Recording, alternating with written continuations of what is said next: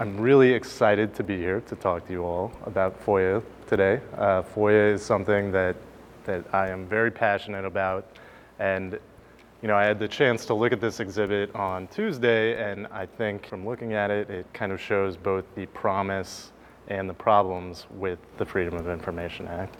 I'll start by telling you a little bit about myself, what I do at EFF. We are a digital civil liberties nonprofit. So basically our mission is to defend civil liberties in the digital age. We're teams of activists, technologists, and lawyers. We fight in the courts and in public to make sure that the rights that we've had for the past 200 years get carried over into the future as our lives become increasingly digital.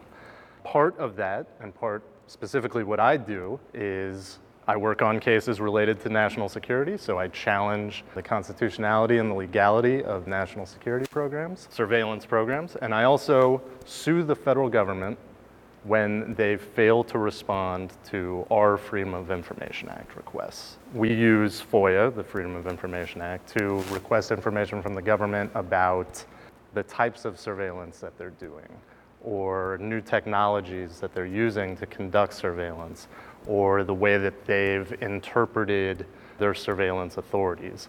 And almost without exception, they deny our requests, and we have to go to federal court and sue them to get them to produce information.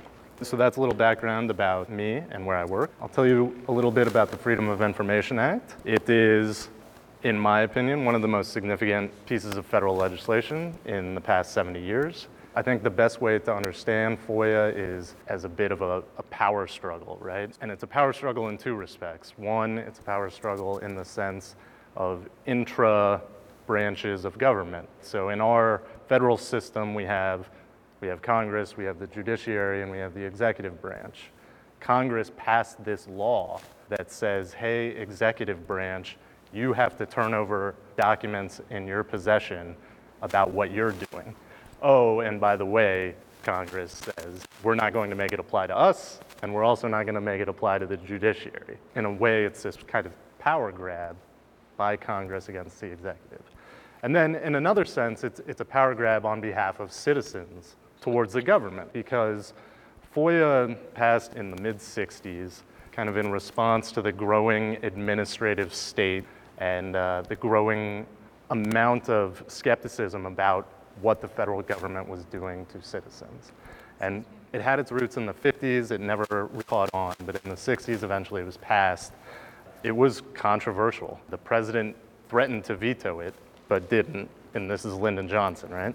Lyndon Johnson he didn't have a public signing for it or anything, and instead of greeting it with much fanfare about the public's right to know and citizens' access to information, he signed it in a private ceremony with a signing statement that said something along the lines of, this in no way inhibits the government's ability to protect classified information or any other information the executive branch needs to protect. So it was not welcomed by the executive branch. But I can't overstate the significance of FOIA in holding the government accountable and in transparency. It's used by journalists, it's used by researchers, it's used by advocacy groups like EFF. Every day, almost without exception, in the pages of newspapers around the country, there will be a story that will have its roots in documents obtained through FOIA. And it won't be in the lead of the story. The reporter won't say it. It's kind of subtle the way they'll reference it. They'll say, government documents obtained, right? It'll be this passive voice, but in the background, it's FOIA working to shed light on things. Advocacy groups use it, not just EFF, groups like the ACLU, environmental groups use it to get information about EPA regulations. All types of advocacy groups use FOIA. And researchers, the government is sitting on troves and troves of data, and researchers have access to it because of FOIA. But with all that said, FOIA obviously has problems. FOIA can be incredibly difficult to use. The average citizen, journalists have training in it a lot, lawyers are familiar with it, but for just your average person, it can be a little difficult to use. Agencies have massive backlogs for processing FOIA requests. So even if you figure out how to use it properly, and you submit your request to the agency, it can take years sometimes. I've had requests pending with the FBI for 3 years now. And then there's also just general government intransigence and government secrecy problems. Depending on the agency that you're requesting information from, some are better than others. The more towards law enforcement and national security you get, the less responsive they are in terms of complying with FOIA requests. That's a bit of background about myself and about FOIA, and what I thought I'd do now is take a look at some of the art here and explain exactly what it is you're seeing. So when I look at FOIA documents, I probably see them in a different light than other folks do. This, to some people, might be considered heavily redacted or something like that. For me, that is a light redaction. In terms of the responses we normally get, that is pretty light. FOIA generally requires the government to release records that have been requested by an individual. And there are 9 exemptions to that rule. So the government can use those 9 exemptions to withhold information, so long as the information falls within one of those 9 narrow exemptions.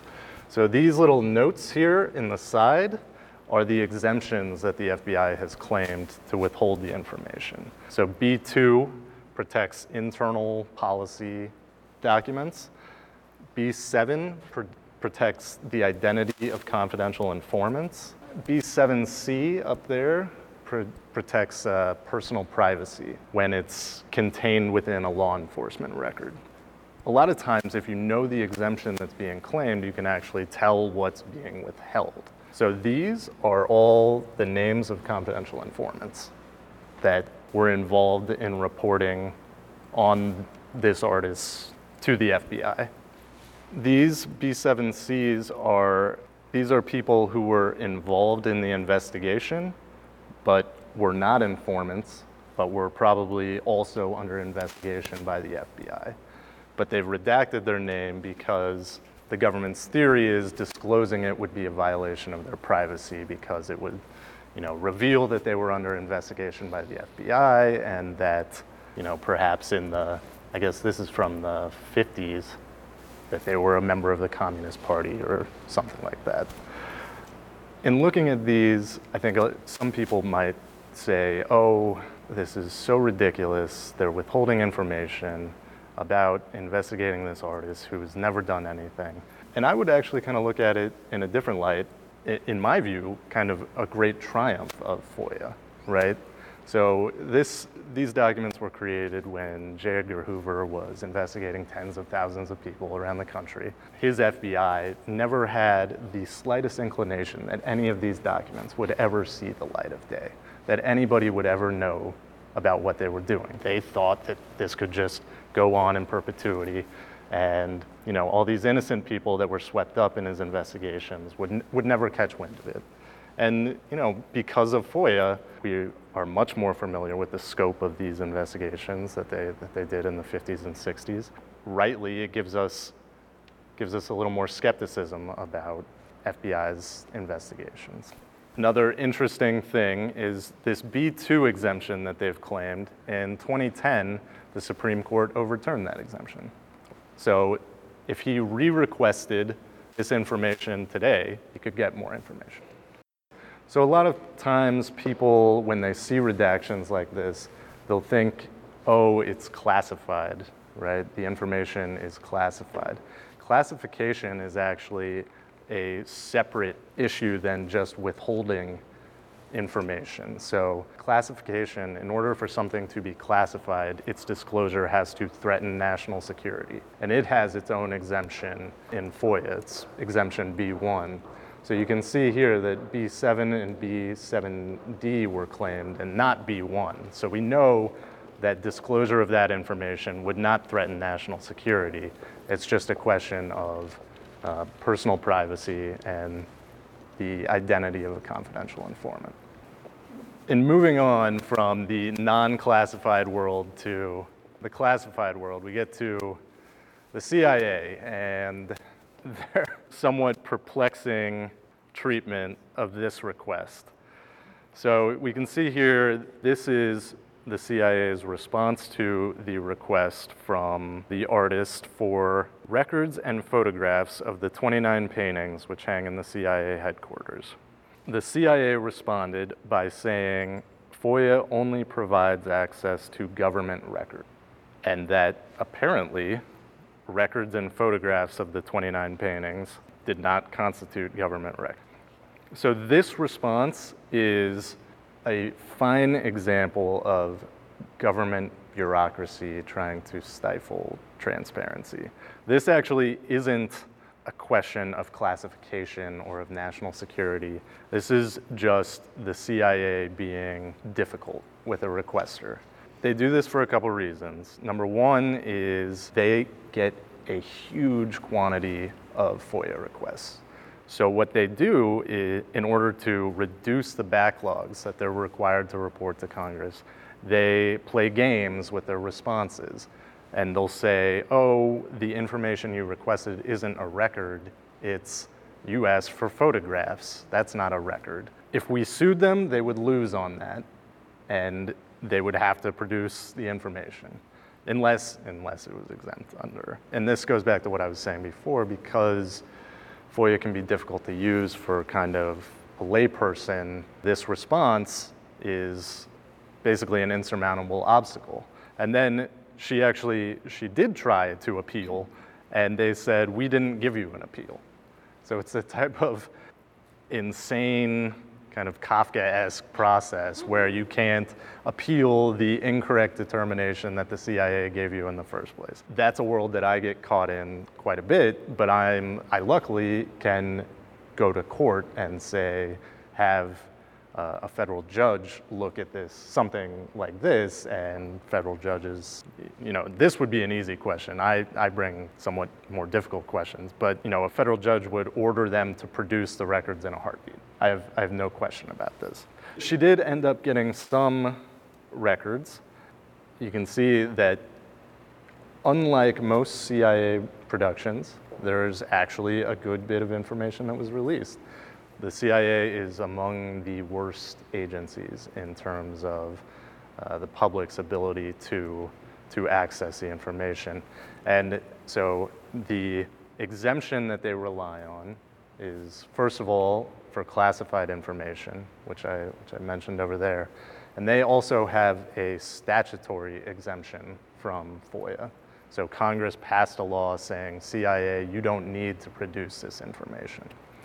And unfortunately, that allows the CIA to operate with almost near impunity in terms of what they do. And we're forced to rely almost entirely on leaks from the government or outside sources to hold CIA actions in check.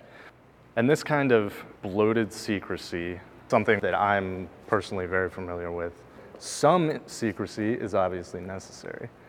And I can give you an example from the work that I do. Starting around 2008, senators on the intelligence committees started saying publicly in kind of cryptic ways that if the American public found out how the NSA had interpreted some of its surveillance authorities, they would be upset.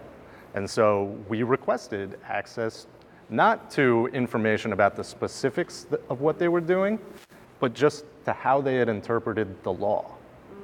And they wouldn't turn it over so we sued them in 2012, and it took Edward Snowden leaking a huge amount of information before they finally changed their story and released some of the legal interpretations that they were relying on. And it turned out that, in fact, the public was pretty upset about what they were doing and the way that they had interpreted the law. The law, if there had been any back and forth between attorneys, any type of adversarial process, they would have almost unquestionably come out in a different place about what the law allowed and what it didn't. But because they were able to operate in complete secrecy, it distorted their authority and it distorted what they could do. So my view is that there will always be some information that should be secret, but absolute and blanket secrecy, which is essentially what the CIA gets, and the NSA to a certain extent, is too much. I guess it's also worth noting that the classification scheme in the United States is absolutely broken. And so information that is publicly available, I know of people who have found stuff in the library that the government claims is classified. So if you can go to a public library and pull something off the shelf, and it doesn't make much sense to argue that that information would threaten national security if it was disclosed.